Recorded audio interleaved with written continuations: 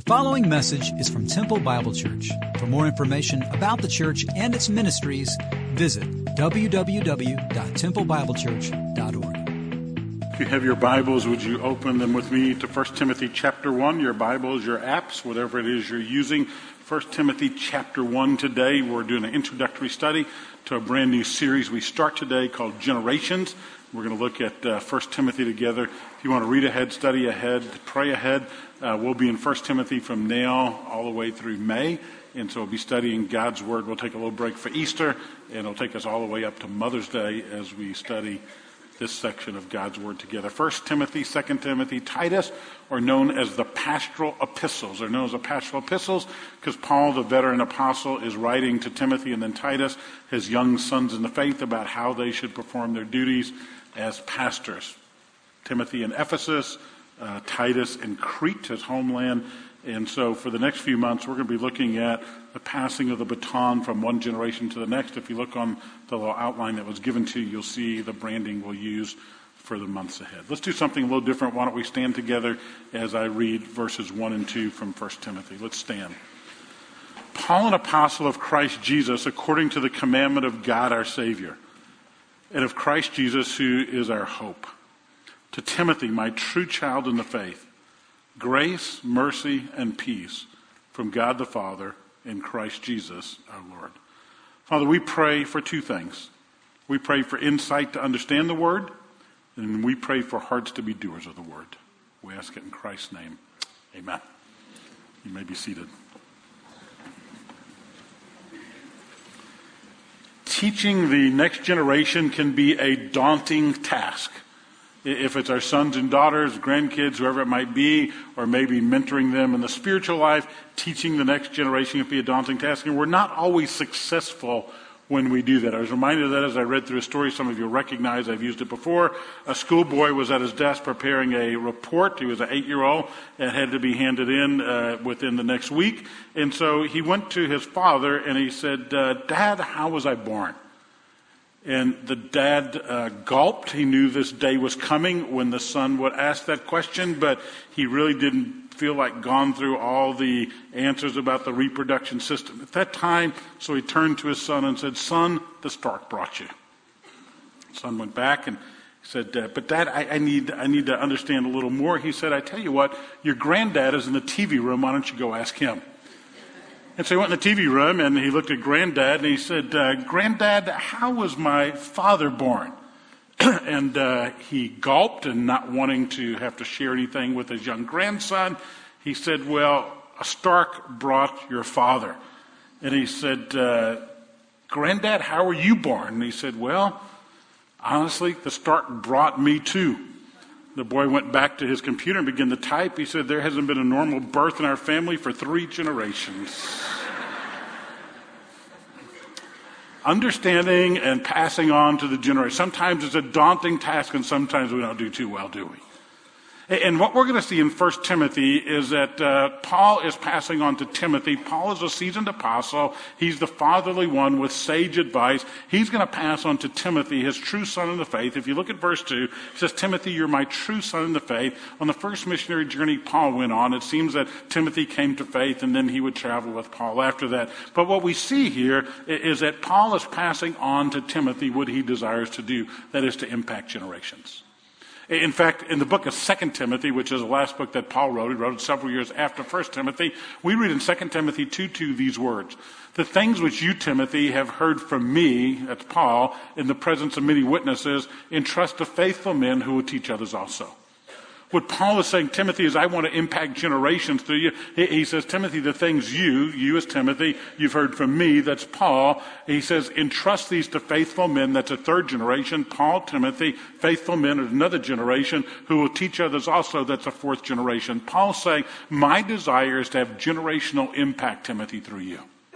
My desire is to impact generations. And Timothy, I'm entrusting you that which has been given to me for you to give to faithful men, and I'm praying those faithful men will pass on to others also. And Paul's saying, Timothy, I've got a desire, and that's to be one who impacts generations to come. A few years ago, Bev and I started praying a little differently. One of the things we started praying is that as our kids are out of the nest now, we've got 5 grandkids that have come along, we're praying that we will impact generations. We're praying we'll impact generations within our family, and honestly, we're praying we'll impact generations through you, the Church of Jesus Christ. But we're praying that generations might be impacted. God, by His grace, might use us in some realm, some way, somehow, to impact generations to His glory, for His praise. That's our prayer. That's been our prayer. And that's what Paul's saying. Paul's saying, my desire, Timothy, is through you to do that. And by the way, Timothy, I'm going to give you some instructions. That's what 1 and 2 Timothy, especially 1 Timothy, is about. I'm going to give you some instructions, some guidelines on how to do church, if you will. And what we find in 1 Timothy are guidelines for the church. You're going to see that Paul is telling Timothy, I desire to mentor you, but Timothy, I also desire to impact others for a long time. And what we see, because we gather together here as a body on a Sunday morning worshiping the risen Savior, and we do it in a certain way. We have elders, we have deacons, we have roles of men, roles of women. All those things are sourced and resourced in 1 Timothy. And so for the next several months, we're going to look at how we have been impacted by Paul and by his writings through the Word of God, and also how we might personally impact generations within our family and within the spiritual life. So fasten your seatbelts for the weeks ahead. That's what we're going to talk about.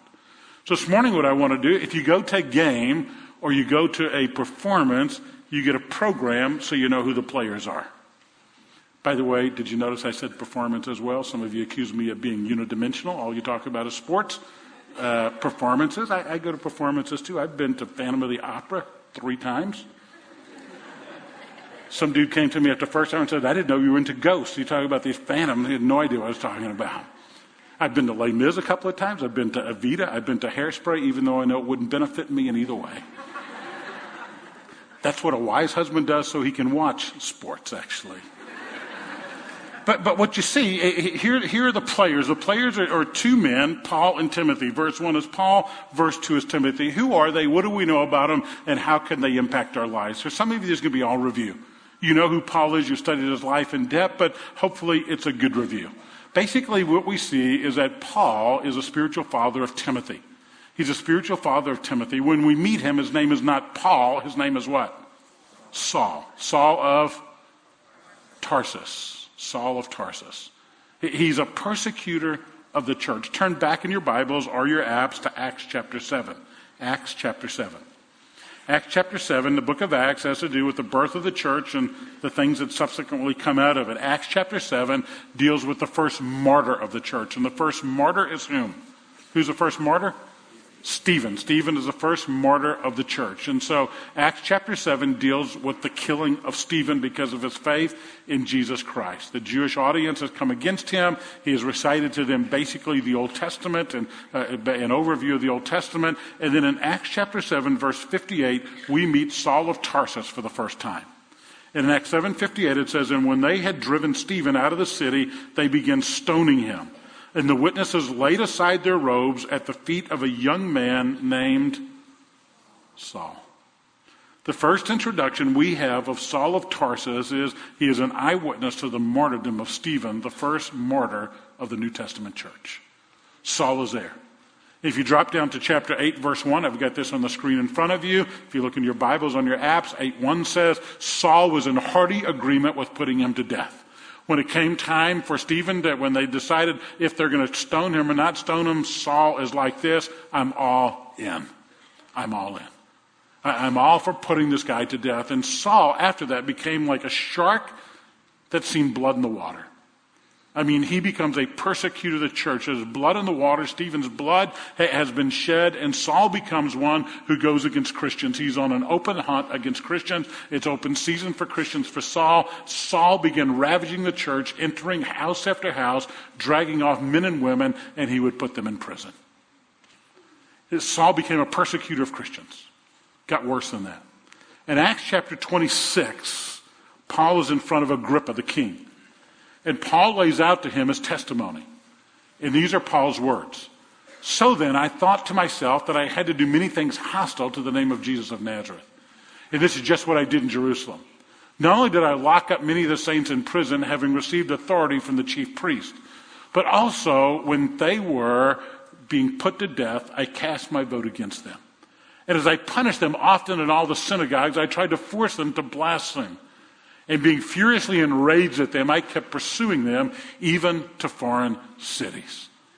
Paul says, I want you to know that when I was a Jew seeking after things of Judaism and growing in that faith and wanting to become a leader among the Pharisees, I became a persecutor of Christians. And I began to look for them. He said, I thought I had to do this. Look at the top of that. Look at Acts 26:9. He says, I thought to myself, I've got to find things hostile to do towards those who name Christ. And the scripture goes on there in his own words. He says, whenever it came time to cast a vote, I said, let's kill him. And he said, I went to the synagogues and I tried to force them to blaspheme. And we read from history how Christians were forced to blaspheme. There were a number of ways they were done. They would be dipped in hot water or hot oil until they would deny their faith. Some would be sewn into the skins of wild animals would be killed, and then they would gut them, and then they would put Christians into the skins of these wild animals and throw them out where there were wild dogs, and on rare occasion to the lions. Later on, they would put them on, they would dip them in tar, they would crucify them, and they would light them on fire as street lights on the Appian Way. And Paul says, that was me. That was me.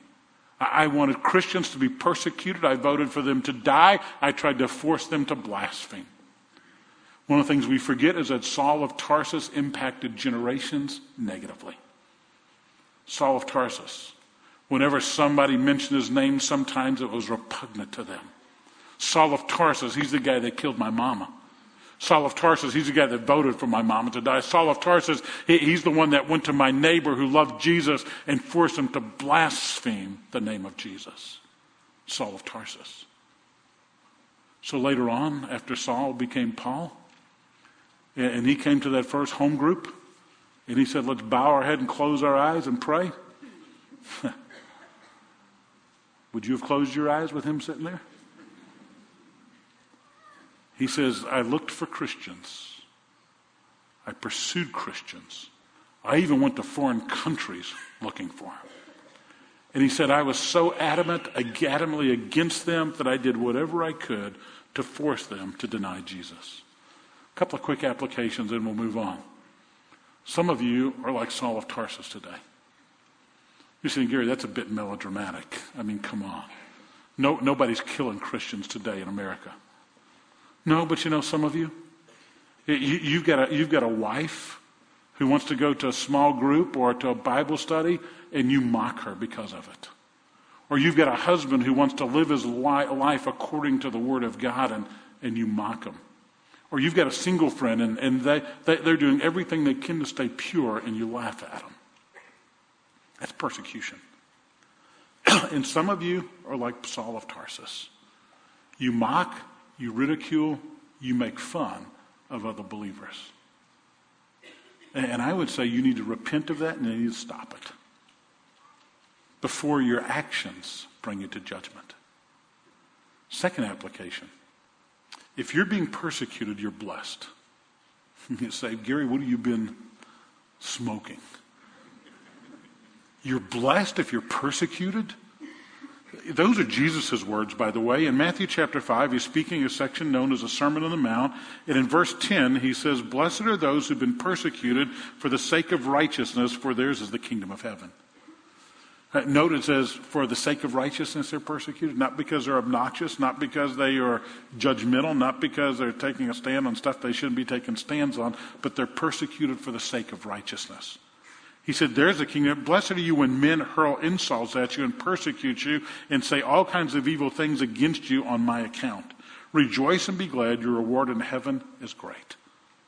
When you meet persecution at the hands of others for the sake of the gospel, you are blessed. You ever meet anybody that's been persecuted? I've shared with you the story of Ivan Prokopchik, my dear friend, our dear friend in the Ukraine, who spent 5 years of his life in a Russian gulag because of his faith in Jesus. When we were in China, Bev and I went to China about 2 years ago.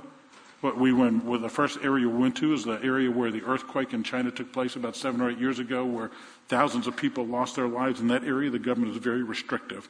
We went into a restaurant. We could not bow our heads to pray because the folks we were with risked persecution after we left if we did that.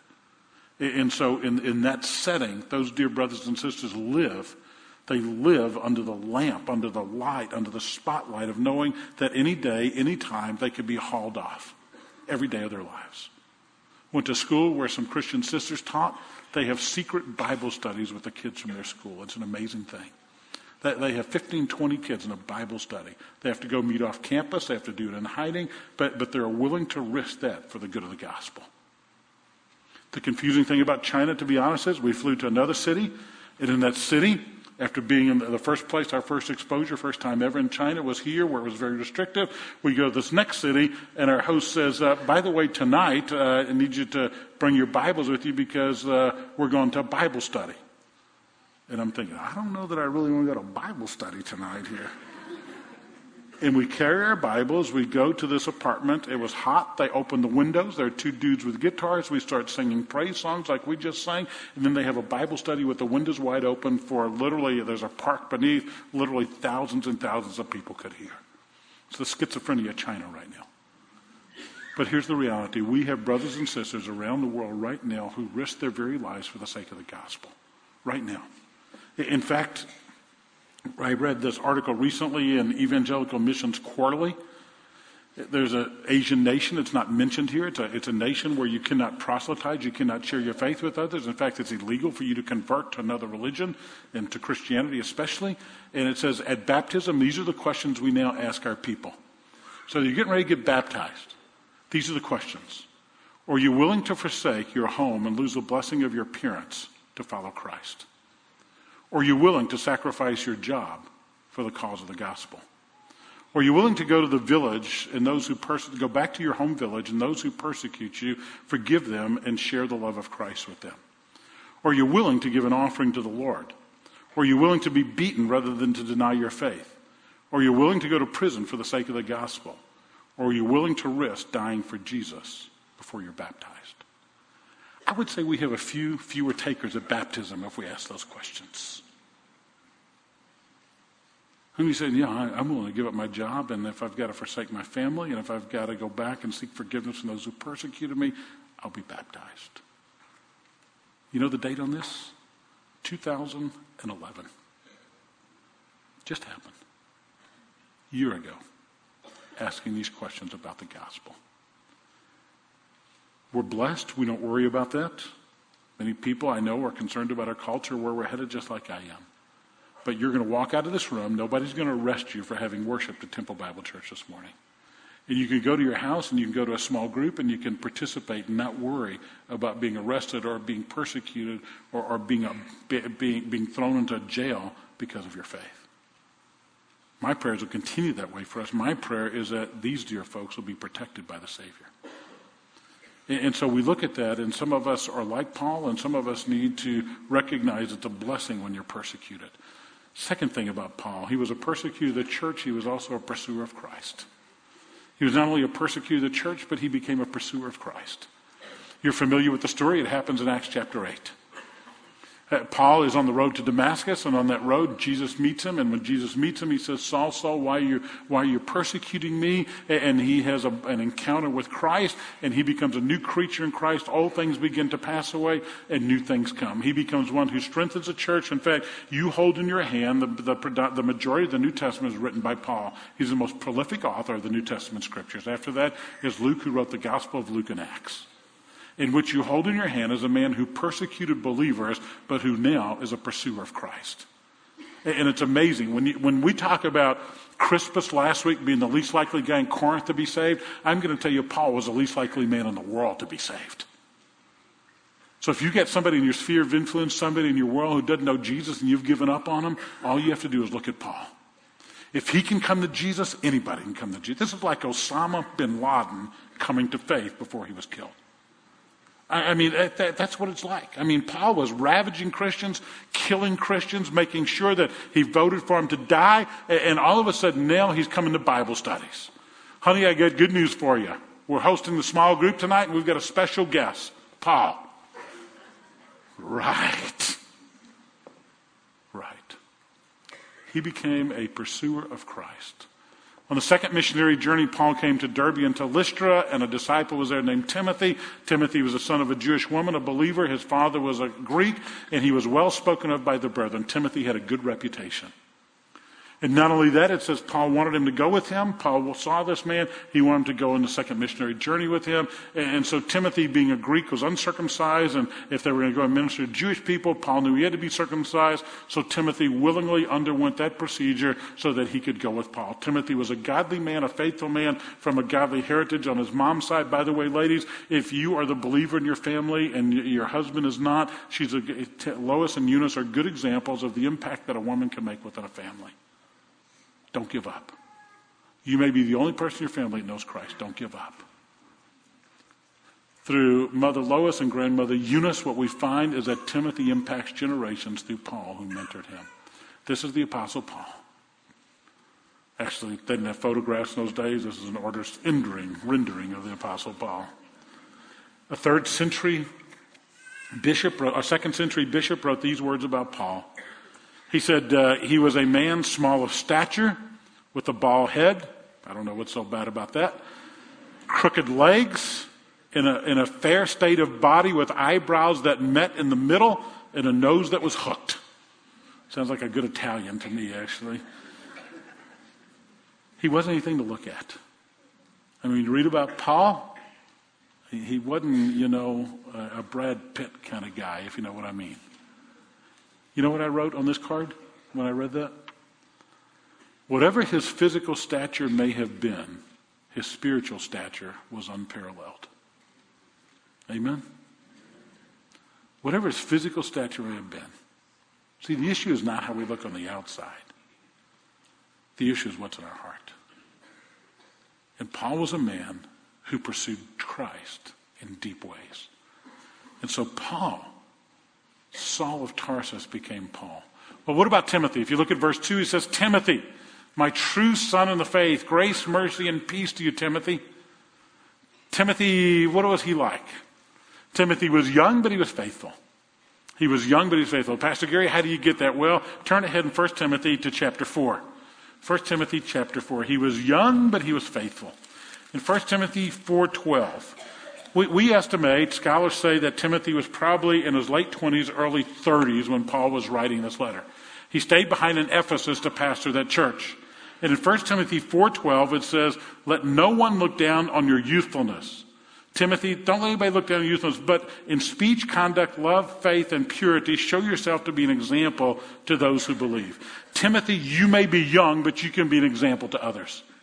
Timothy, you may be young, but you can have character, and you can let others see that character living in you. Timothy, you may be young. You may be a young man in your 20s, but you can be an example to the body. You can grow. If you look around this room, TBC is filled with young people, and we are blessed by it. Young singles, young couples.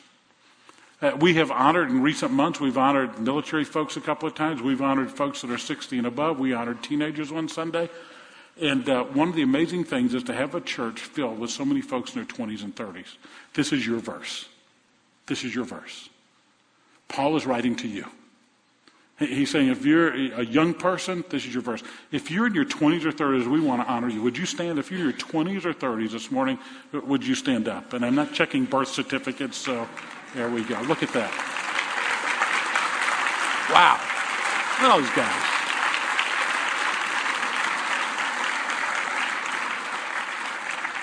I'm feeling older by the minute up here. Gosh, look at that. That's amazing. Maybe what? Half of this group stood up, close to it. Most churches, as the pastor ages, and I hate to say it, but I'm aging, as the pastor ages, the church ages. An amazing thing at TBC, even though I'm aging as the senior pastor, what we find is we keep attracting young couples more and more. And here's what I pray. I pray that you'll reach your generation with the gospel. I pray that you will reach your generation. In fact, here's what I want you to do. If you stood up, look at verse 12. I want you to insert your name there. I want you to insert your name there. Instead of Timothy, let no one look down on your youthfulness, you insert your name there. George, Harry, Susie, Melissa, whatever it is. Let no one look down on your youthfulness.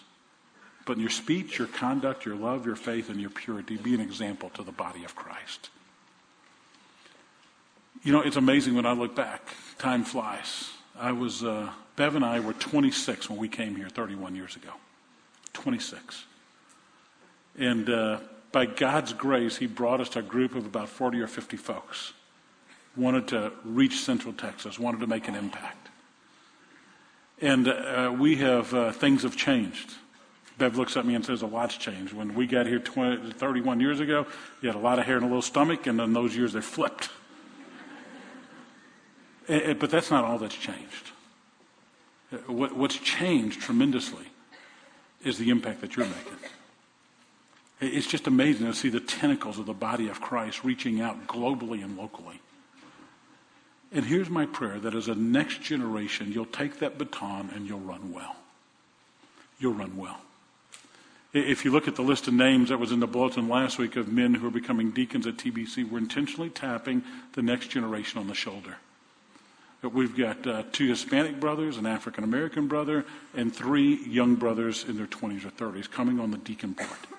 Because of the diversity in our body, and we felt the need to do that, to be more diverse, and also for us to recognize that there's a generation coming up, and those of us that are older need to step aside at the appropriate time so that that generation can be built up and honor the Savior and serve well.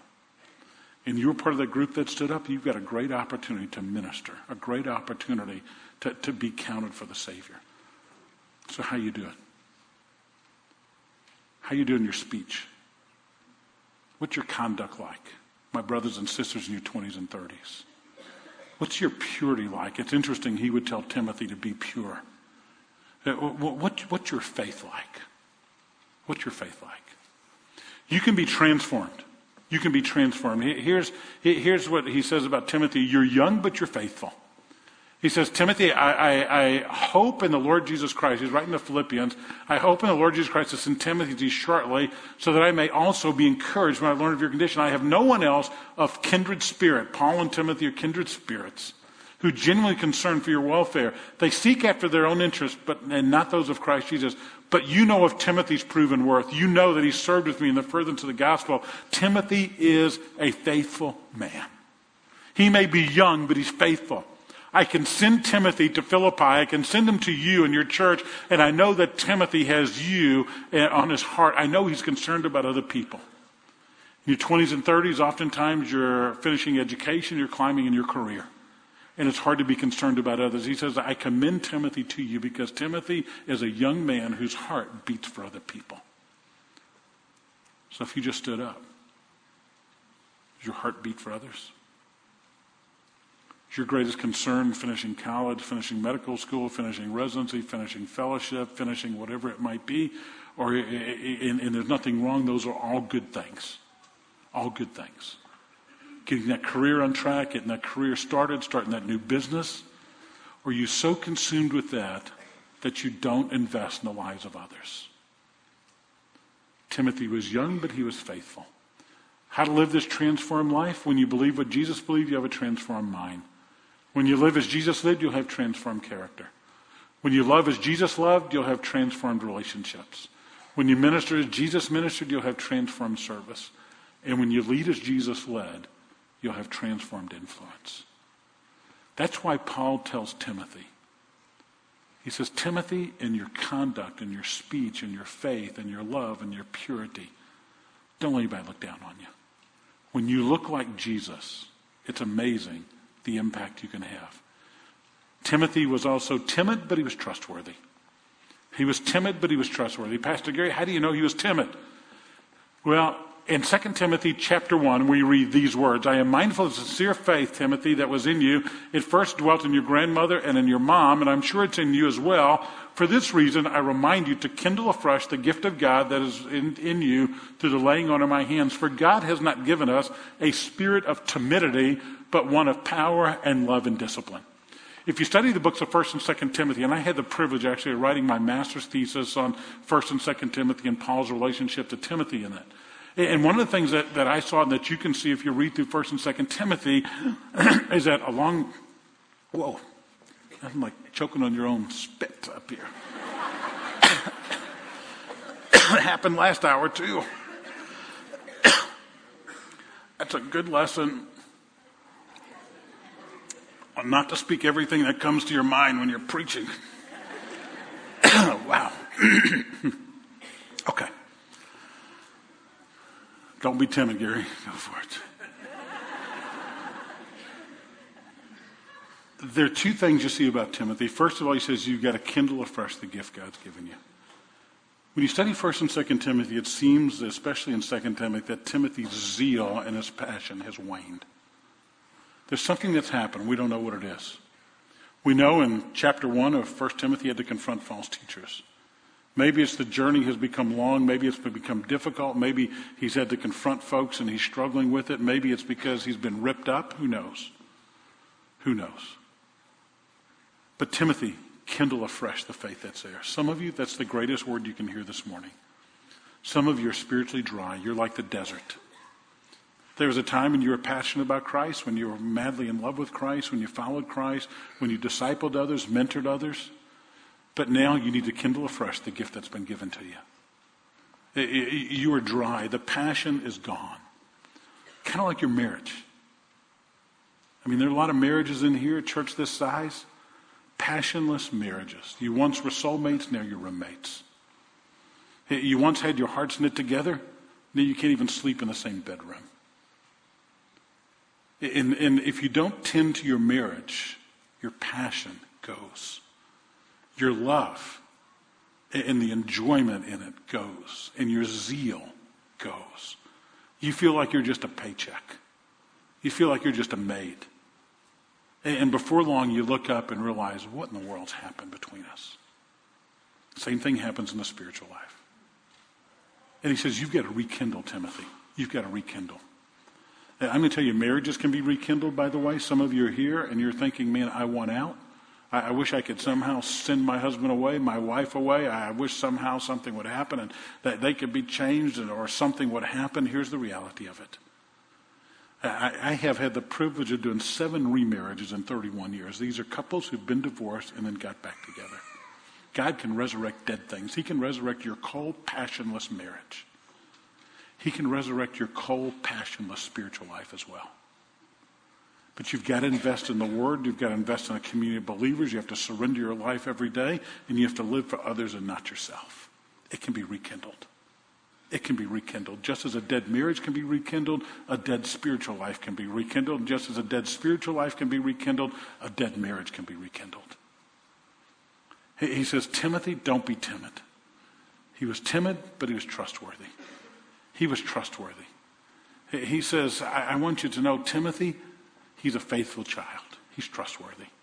He tells the Corinthians, I sent Timothy to you because he is my beloved and faithful child. Finally, Timothy was one who confronted others, but he encouraged others. He confronted others, but he encouraged others. If you look at 1 Timothy chapter 1 one more time, it says in verse 3, I urged you upon my departure from Macedonia. Timothy, when I left you, I begged you to return or remain at Ephesus in order to instruct certain men not to teach strange doctrines. Timothy, you've got to confront these false teachers. I want you to stay there. In fact, if you go down to verse 18, he says, Timothy, I entrust you these things in the prophecies made to you to fight the good fight. Keep faith. Don't get shipwrecked. He said, Timothy, I'm depending upon you to confront these false teachers. The bad things are happening in Ephesus. We've got to keep things going right. Timothy, that's your job. But Timothy, you also need to be an encourager. And he was an encourager to the church at Thessalonica. He says, Timothy is the one who strengthens and encourages you in your faith. Some of you are confronters but not encouragers. That's why you are lonely and bitter. If you think you have the spiritual gift of confrontation, you don't. Okay? But some of you exercise that gift on a regular basis. And that's why you're bitter and that's why you're lonely. Versus encourager, Timothy is passing out verbal bouquets to those that are around him. Who's your Paul? Who's your Timothy? Who's your Paul? Who's that older, wiser, sage man or woman that you pick up the phone and say, hey man, can we have a cup of coffee? I'm wrestling with some things in my business, or I see the way you treat your wife and I've got to learn how to do that. Or an older lady, a lady in the faith who is mature, and you say, I see the way you worship or the way you parent your kids and the way you speak about your grandkids, or I hear you talk about spending time in the Word. Would you give me a little bit of your time? You younger folks that stood up in your 20s and 30s, let me challenge you to do this. You see someone in this body or anybody, anywhere, a fellow believer who has a strong faith, and you say, that's a family I want to be like. That's a couple I want to be like. That's somebody who I want to get to know better. Why don't you do this? Why don't you text that older man, that older woman, or email them, or they don't text or email, call them. They still have phones, believe it or not. And say, I don't know you that well, but would you mind meeting with me? I had a young lady stick around last hour. And she said, Gary, I got to tell you what happened to me. She said, I'm shy by nature, and I went to a women's event a year ago. And I've never had an older lady mentor me. And I came from Oregon, and I came down here, and I really don't know anybody. And I met a lady at the women's event, and I wasn't bold enough to even ask her, but she invited me to meet with her. So I've grown more in the spiritual life in a year than I have all the years put together. One faithful lady just coming alongside another young lady and saying, I'll be glad to meet with you. Older ladies, older men, who's your Timothy? I mean, are you on the lookout for a couple of young guys? You're trained, you're equipped. Are you looking for some young guys, some young couples to open your home up and have in? And just say, hey, every other week, why don't you come? We'll have dinner, or we'll have dessert, or we'll have coffee, and let's just talk about life in Jesus together. Well, why would you not do that? Why not? There are young people in this body just dying to hear from you. And you think, I don't have anything to offer. If they call me, I'm going to die. You've lived life. Even if you've struggled along the way. Howard Hendricks wrote a book on mentoring and discipleship, and in that he said, everybody needs a Paul, a Timothy, and a Barnabas. We're not talking about Barnabas. Barnabas is a son of encouragement. We all need a son of encouragement. He says we all need a Paul. That is, we need a spiritually mature person who's willing to build into our lives. Not someone who's necessarily smarter than we are or more gifted than we are. Certainly not someone who has all of life together, because that person doesn't exist. But you need somebody who's been down the road, somebody who's willing to share with you not only their strengths but their weaknesses, not only their successes but their failures. In other words, somebody who's willing to go through life with you. Then you need a Timothy. You need Timothy so you don't become a reservoir of all that's happening to you, but a conduit of God's truth to others. You need a younger man or woman in your life so you can build into them, and so that you can impact generations. Generations. That's our study for the next few months. Generations. Impacting others to the glory of God as we use the gifts and talents and the experiences that He's given us. Father, I pray. I pray for a body of believers that look out for one another. I pray for older men and women who are willing to invest and pour their lives into younger men and younger men and women who are willing to do the same. I pray that your word will go out with force and with might. And we'll see communities of believers built up to your glory. If you're here today and you are Saul of Tarsus, you don't know Jesus. You're Saul before he became Paul. You may not openly persecute others, or maybe you do. Maybe you ridicule and mock others because of their faith. I'm going to give you an invitation right now to have a heart change, a heart transformation, to be forgiven of your sin, not just that sin, but all sin, so you can have eternity in the presence of the living God. You can pray with me right now. Lord Jesus, I desire the same change that took place in that man. I desire for you to be my Savior, for my life to be different because of it. If you're here today and you're parched, you just need somebody to pour into you, you email me, David Richardson, Beth Mackey, Stephen Chung, Danny Cunningham. If you're a college student, you email Shannon Sword, high school, Dave Tate, junior high, Tim Cartwright. We'll help you. We'll help you find somebody. We'll help you women find another woman, and men find another man. Put you in a small group with some others, some other couples to grow with, so that we might impact generations to the glory of God, for his sake, for his honor, to make him famous. You're the one we love. You're the one we honor. We go our way in your name. Amen.